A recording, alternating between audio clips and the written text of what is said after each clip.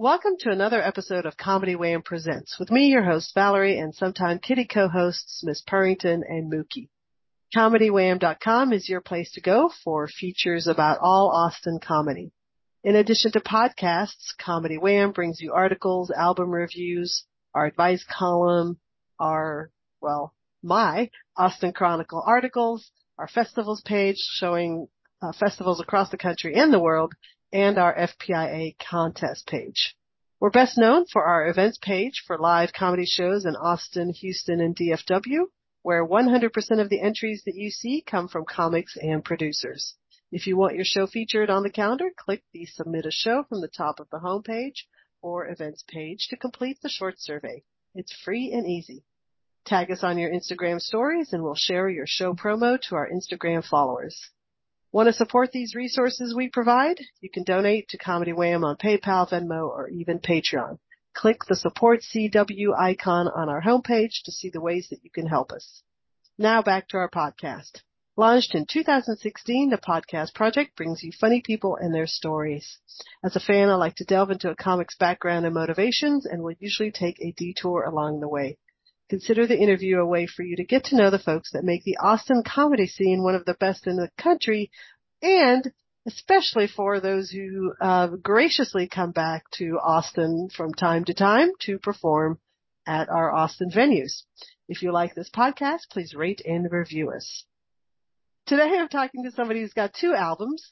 Tangled Up in Plaid is their debut album, and Bummin' with the Devil is their second.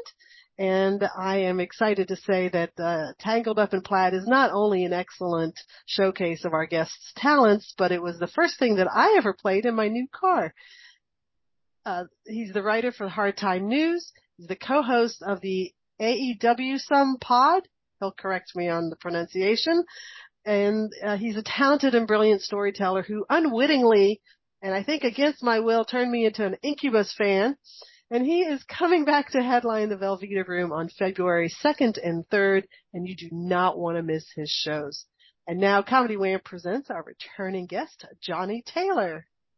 Hey, Valerie. Thanks for having me. Yeah. It's good to be back. Johnny. Yeah, your first interview with us was actually with Laura Smith, who says hello and that she misses you. Laura's awesome. Yeah, she found you before I did. She found yours and Keith's podcast. And reviewed it as part of the podcast that she and I used to do together.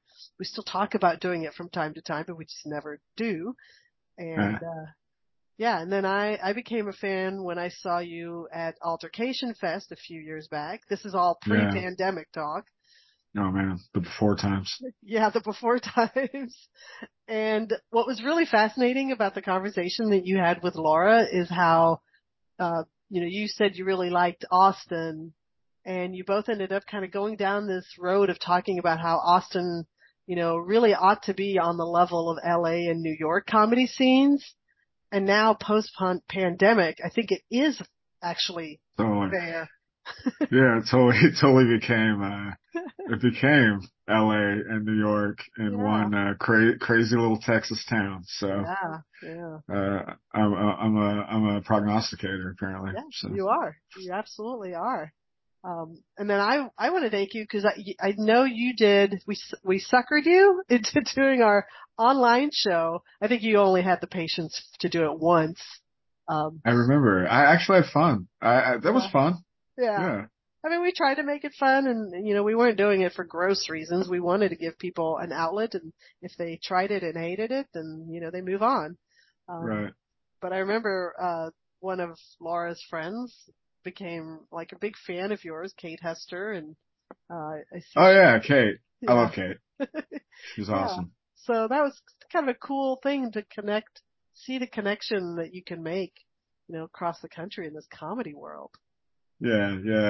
That was the cool thing about doing some of those Zoom shows was you would have a chance to meet people on the other side of the country that you really hadn't, run into. So those Zoom shows weren't always the best, but I mean, most of us didn't have anything else to do at the time. So and some of them turned out pretty good. Yeah. Well, 5 years ago was that first podcast with us, and you were living in LA at the time. I was. Yep.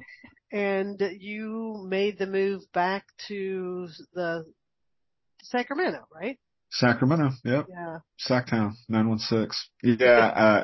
LA was, I lived in LA for 4 years, and, I moved back to Sac. I had broken up with the gal I was with and booked myself for like 6 months straight on the road and didn't know where I would end up. I was thinking about either moving out. I considered Austin. I considered Denver.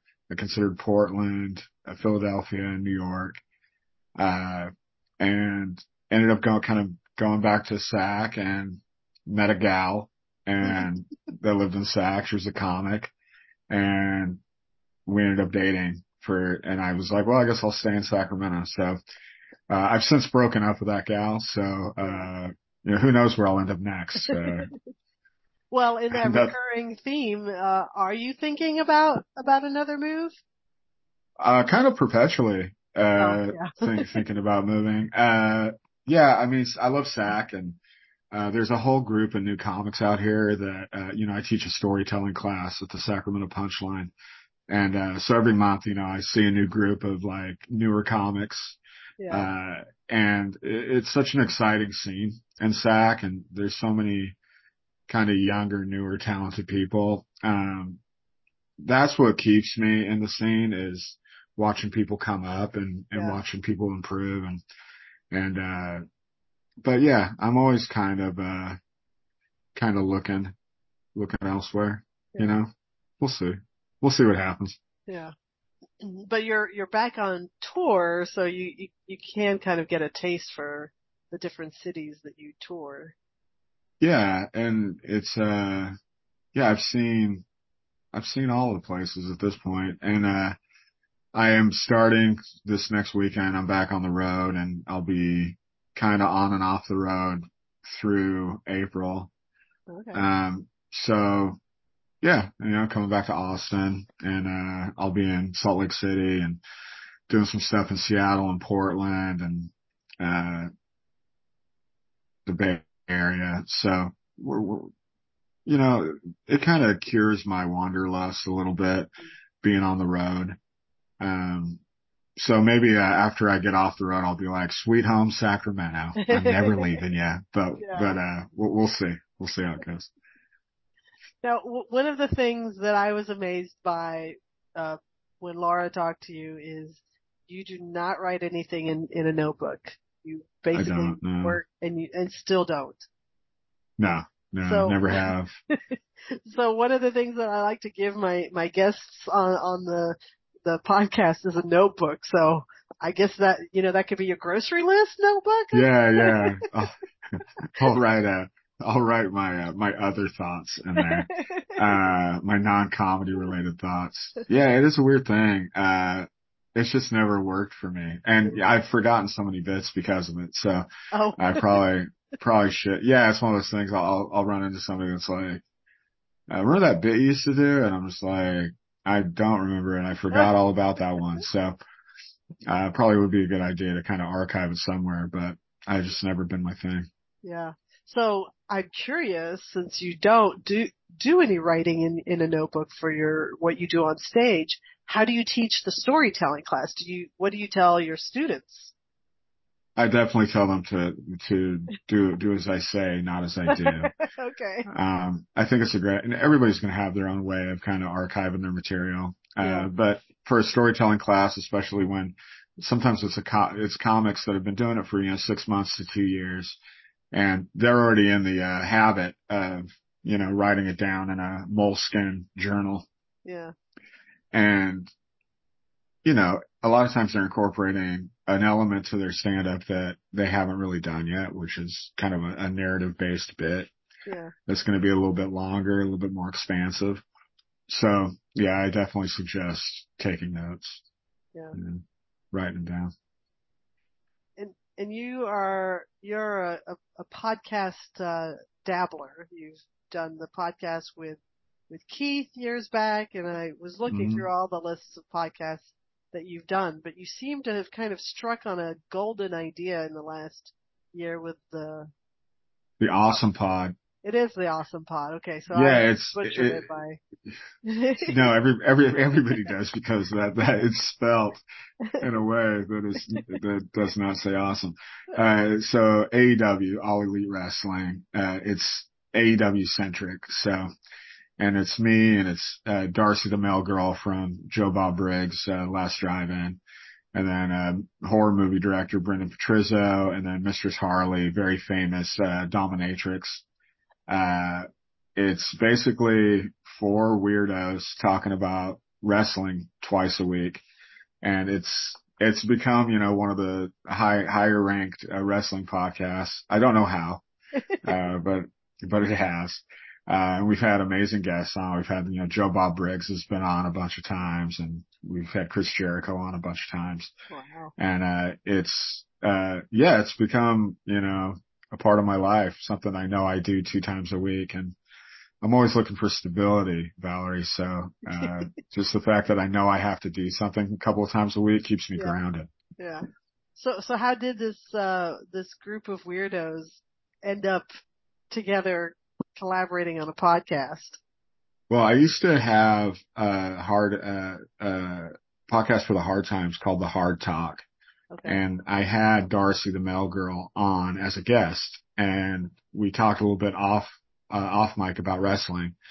And then, I texted her and I was like, oh, we should have talked more about wrestling. And then she was like, oh, we should have our own podcast. Huh.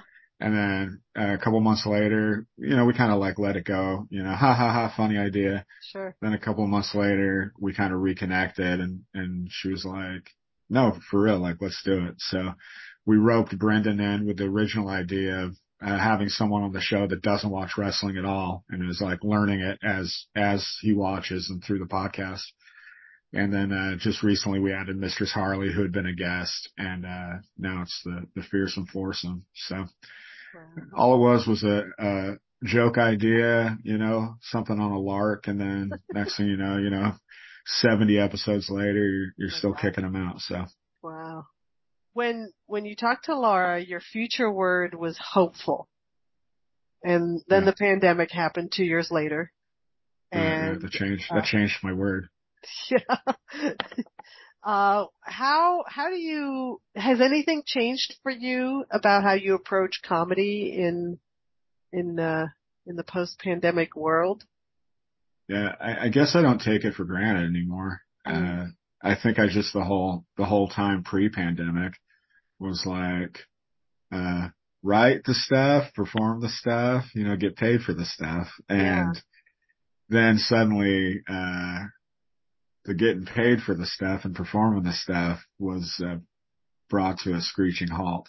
Yeah. So I guess every time I go out there now, I'm grateful that I have a chance to do it, try to soak it in, because the year and a half or so that I wasn't performing was incredibly depressing for me.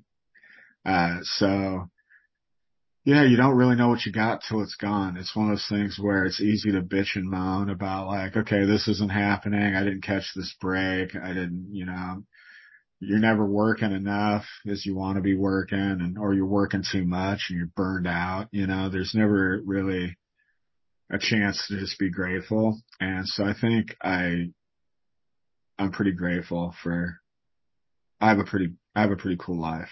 And so, every time I go up there, I make sure that I appreciate it. You've had some pretty cool things happen besides the podcast last year, and I don't know if I'm just picking on the one thing that popped out to my attention, but you recently performed with Patton Oswalt, who you must go way back with, if memory serves. Yeah, I met Patton years ago, briefly, and Brian Posehn is one of my best friends, and by proxy, it feels like I've known Patton forever because Patton's one of Brian's best friends. But that was the first time I ever really performed with him and spent some time with him, was at Largo, and incredible show. And then, he does a whole post on Instagram, where he really said some kind things, and he didn't have to do that, it means so much to get validation from one of the best working. And, yeah, I meant a lot. That was definitely a highlight of my 2023 was performing at Largo and getting those kind words from Patton. It was neat. Had you performed at Largo before? No, that was the first time, but I'll be back this year Oh, doing some cool. shows. So that'll be cool. Yeah. Um, besides, going on tour, are there any, projects percolating? Yeah. Yeah. I'm going to record a new special this year. Oh, Um, it's an hour that I've been, I did record a third special, at the Valve. oh, That was back a couple years back, right after the pandemic, kind of was coming not a close, but it was steaming down. yeah. And, I was in a very bad place Mm, at the time. And, the shows are fun. I did 3 and listening back to them, the crowds were great. But I didn't, I didn't like my performance of it. I interesting. think, I think it made for a good live show, but it wasn't tight enough for me to feel really good about releasing it, especially since I think my first 2 albums are pretty good. Um, so I had some material on there that came off sounding definitely a little bit more mean spirited than Mm, I wanted it to about my last relationship that I was in. So she doesn't deserve that, you know? So I was like, yeah, I would rather not put this out. So, we agreed, I agreed with my label that we wouldn't put it out. So interesting. a lot of that material from that album will be on this next special. And, I'm very excited about this next one. I can't say too much about it, but, Sure. when I announce it, it's going to be dope. So. Yeah, yeah. Is that difficult for you to realize that, this thing you've put your energies towards recording a new special, you have to let that go, essentially. And sounds like you're not letting all of it go, but you're letting, parts of it go. Is that tough, or does that come naturally because you realize, oh, looking back, yeah, I can judge it fairly and say, yep, this doesn't belong. Yeah, it would have been pretty easy just to be like, well, I recorded it, so like, let's put Mm. it out. But I wasn't, it's not bad. Maybe someday it'll get released as like a drunken night in Austin, the lost tapes. But, it just wasn't anything that, I would have been proud of, Mm, and especially coming off Bumming with the Devil, which I really like. yeah. And it's something that I am proud of.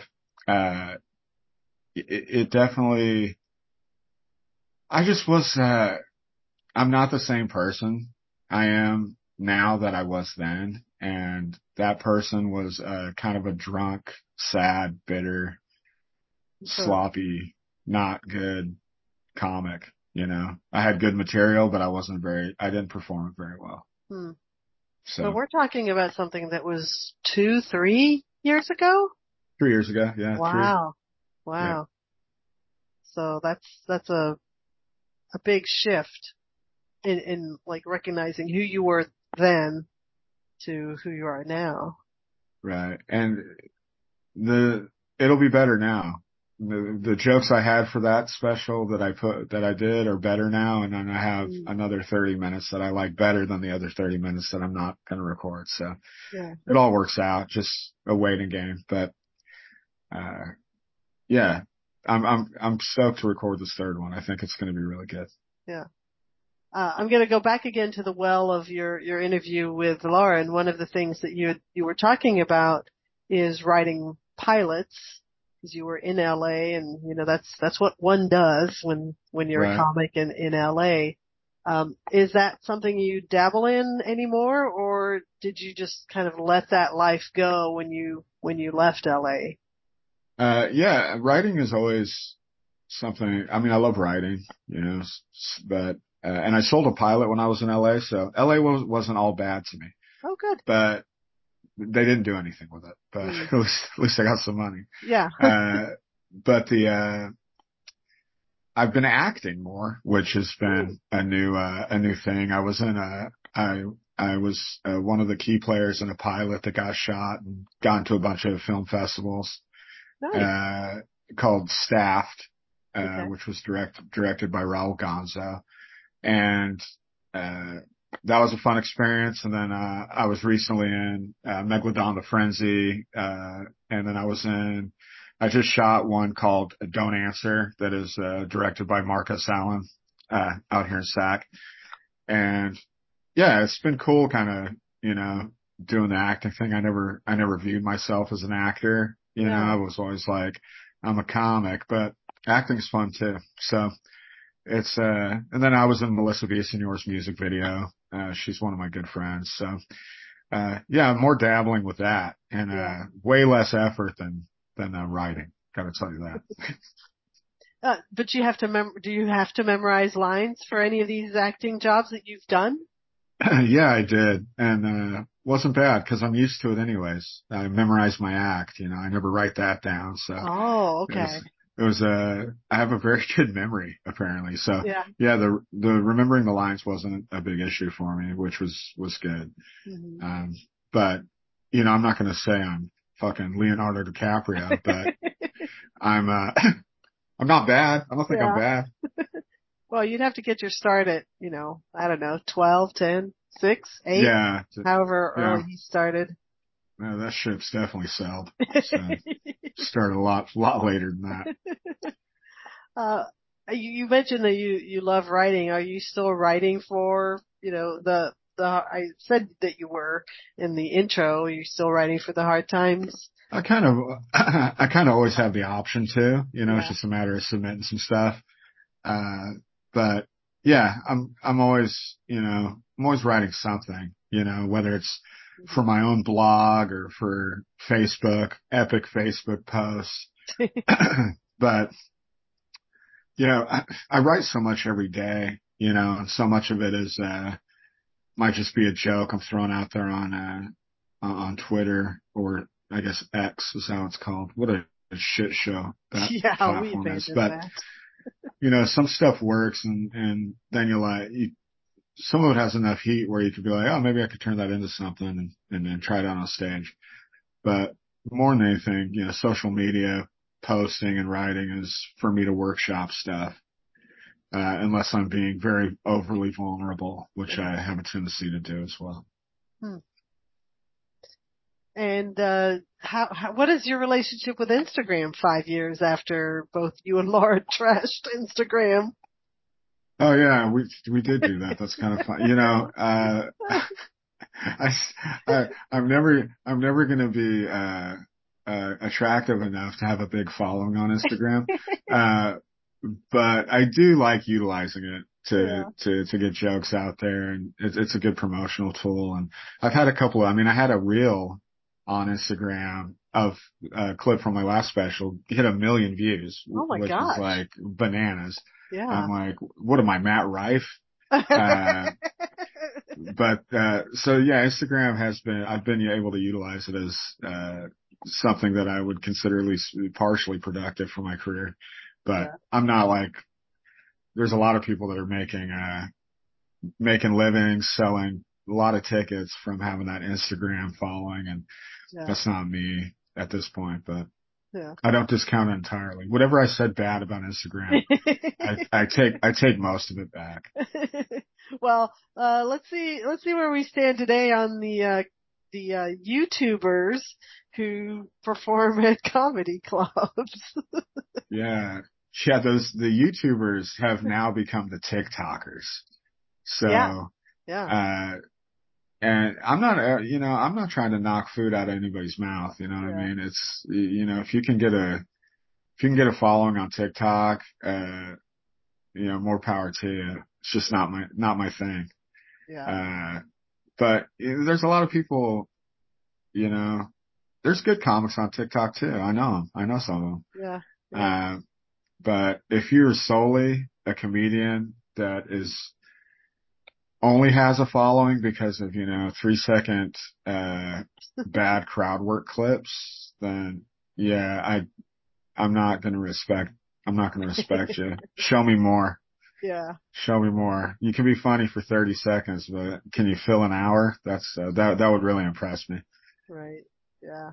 I mean, that's something that I've certainly seen as a change at, Cap City before the pandemic was the only big club in town. And now that Right. they're back, they have two rooms, a big and a smaller room, and they will bring in, some of these YouTube or TikTok stars to sell a room out. And it's like, man, our landscape has just changed so much. It's different. Yeah. Yeah. And then, yeah, then you have Matt Rife, who, Right. whatever. Matt Rife's an interesting one because, he kind of had the world handed to him Yeah. and then managed to, his first really huge thing he did, the Netflix special, he managed to change people's opinion on him Yeah. negatively, Yeah. very drastically and quickly. The news cycle is so funny that way, where Mm-hmm. you'll get built up and you'll get knocked down just as fast. So, and I know Matt, to a degree. I'm not well, but, he's always been so nice. Mm-hmm. Uh, but, do I think he's a great comic? No, I don't. But do I think he's the worst comic? Not at all. Yeah. I think he's very attractive and he's pretty good. You Yeah. know, And he's young, he's so you got he's young, time to build the skills. right? And he's also got time to, figure out how not to ruin his career with Yeah. one bad joke. So Yeah. I hope he learns something. Yeah, I do too. I'm a big fan of Jeremiah Watkins, and Same. I remember when Matt was on Jeremiah's podcast, he was, at the time, really the only thing people knew about him was that he had dated, these, hot women. Yeah, he And dated Kate Beckinsale for yeah, a while, which yeah, is just next level. yeah. But that he'd been doing comedy a long time. He was a hard worker. And I'm like, oh, this is kind of cool. And so I was interested in this special because I'm like, I know Jeremiah, he picks people that he likes to be guests on this podcast. He's not going to necessarily clout chase to have Right. guests on there. And so I respected Matt and was intrigued. And then I saw the special. And I'm like, oh, you have a lot to learn.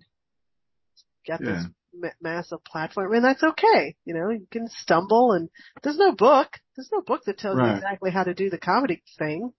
So, Definitely not. I yeah. mean, I'm not, I think Matt's probably been doing it a little bit less time than me, Mm-hmm. but,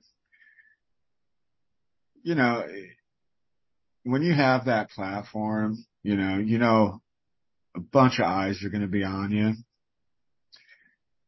And then you kind of open your act with kind of like some edgelord Mm, bullshit. yeah. You got to expect you're going to have some negative feedback for that. So, Yeah. um, part of me is like, I probably did it on purpose, just to, a lot of people talked about it. So, Exactly. and Exactly. we already know he's very good at marketing himself. Yep. So, Yep. Yep. Well, anyway, I didn't want to turn this into the Matt Rife discussion episode, but I'm anyway. always down for a good Matt Rife discussion. Let me tell you. Oh, well, so from afar, what do you think about the Austin comedy scene and all of the changes that you've seen? LA, I don't, I don't know if there was really much of an impact for Rogan and Hinchcliffe and everybody moving out of LA. I don't know that it left much of a vacuum. The Comedy Store is still the Comedy Store. Right. But what do you, as an outside observer, what do you think about what's been going on in Austin? Well, I have mixed feelings about it because Austin already had a great scene, Yeah. before those guys moved there and everything. And I know that for a while it was like a scene divided, Yeah. where it was like you had the Austin stalwarts that were, living there for a long time and doing their thing and their independent shows. And then kind of Rogan moved out there. And, I have friends on both sides of the Austin comedy, Yeah. fence. I will say that, I did the Vulcan Gas Company last year, Oh yeah. and it drew a crowd that I was not exactly familiar with performing in Austin. I've done Cap City and obviously the Valve, and I've done Altercation Fest a few times, and I was used to like creative weirdos coming out to the show, and this drew a decidedly more douchebag crowd that myself or Brian Posehn, I don't think we were expecting mentally. Yeah. Um, the shows were still fun and they treated us real nice. Uh, but it was like, who are these people and when did they move here? So, Yeah. but like, I think every city's kind of like that in a way. So if more people are getting an opportunity to perform stand-up comedy because Joe Rogan moved there, then, I'm all for quality stage time. So, uh, but do I miss the Austin comedy scene I used to go to, 5, 6, 7 years ago? Yeah, I do. But, you know, shit changes and you just gotta kind of roll the punches. So Yeah. Yeah. It's a bigger marketplace now. So now there's, for sure. every different little niche, whereas before it was just a very independent scene. And now you've got corporate, you have the douchebag scene, you have the independent, you've got everything in between. And there's audiences that pay money to see all of it. Yep. So, Yeah. yeah. So, uh, I'm all for, I'm team stand-up comedy, Yeah. or wherever it is. And if the comedy mothership gives, people a place where they can, make a career out of doing stand-up if they're good enough, Mhm. then cool, Yeah. Yeah. I mean, it's the first time in Austin that we have, what I call a formal apprenticeship program. We've never had that, before, That's and awesome. that's what they do. It's the Comedy Store model, and I follow the mothership on Instagram, and I see the pictures of these kids, some of them starting out pre-pandemic, who are now on stages all the time, and it's an immense and must be a very intense learning experience, but they're learning, and Right. they are hopefully getting better. Yeah. That's awesome. So, Yeah. I don't have any, I don't have any negative words about, younger comics getting a chance to get better in a cool environment. So Yeah. good for Yeah. them. Yeah. For sure. Well, any surprises up your trick? Am I get up your sleeve for the Velveeta shows? Are you going to turn me into an unwitting fan of some other band? Oh, that's so funny. It's so that Incubus bit. It's so funny Oh, because, good. uh, people think I'm really bagging on Incubus in the bit, and I'm bagging on Incubus as a vehicle to get a story about disappointment, Yeah. having unrealistic expectations. Um, but I actually don't really hate Incubus. Yeah. So many people were like, after a show, they're like, oh, you don't like Incubus. I'm like, I don't love them, but it's more of the point of the story is that I really built something up in my head and, then was disappointed, Uh, but I've must have gotten them so many spins on Spotify because people hit me up on Instagram. They're like, I had to listen to that song after your bit. And I'm like, well, I'm doing, I'm really doing them favors, You really I've are, probably, because I've probably made them 25 cents at least on Spotify spins. they're the kind of band where I always enjoyed them, for what they were. Right. And now Whereas in the past, I might have skipped ahead if they came up on the station. If I skip ahead, now I want to listen to them because I'm like, okay, this connects me to Johnny's story, which I just loved so much. Oh, I And love that. Thank you. yeah, yeah, When they come up on my Spotify, I am more prone to listen to them now because it gives me a positive feeling. I'm like, oh, yeah, I killed this bit tonight. Got to yeah. crank this one up. Um, that's I mean, funny. talk about the power of comedy to to shift somebody's thinking like that because a lot of times you'll hear somebody set, you might walk out the door and not remember anything specific, but to have Right. something that makes such an impact on people that, changes their behavior, Johnny, you know, Right. even a year later, it's, that's amazing. That's an amazing Huh. gift. What a great compliment. Yeah, I knew that bit was good when I was actually in Austin at Altercation Fest, Uh-huh. and we did the all headliners show, and so it was like Pepitone and Ben Roy and me and JT, and I did that bit, and Ben Roy came up to me and he was like, "That might be the funniest bit I've heard all year." And I was like, "Oh, what a huge compliment." And then the next night I was with Posehn at Kick Butt Coffee, and I started doing the bit, and I saw Ben Roy come into the room to watch the bit, and I was like, okay, now I know. Like Yeah, he wanted to specifically see me do that bit again. So, yeah. uh, yeah, I'm gonna be sad when I'm not doing that one anymore because it's still very fun to tell. It's Hmm. such a fun Yeah, story to tell. So, yeah, and thanks for the kind words. That means a lot. yeah, absolutely, absolutely. Thank you for being such a gifted storyteller in comic Uh, to be able to yeah. pull that off. You're Um, making me blush over here, Valerie. I know you can't see I because can't see. it seems like I'm sitting in a jail cell, doing this. My ring light's, in the shop right now. So Oh no. So, you've got 3 shows at the Valve, the 3 Friday shows. and 2 Saturday shows. Yep. Yeah, Yeah, it's going to be fun. I love that room, and Austin, as you know, Austin's always been so good to me. They always come out and see me. They're always so supportive. And I have so many great friends that live there, like Avery Moore, still one of my dear friends, yeah, and JT, obviously.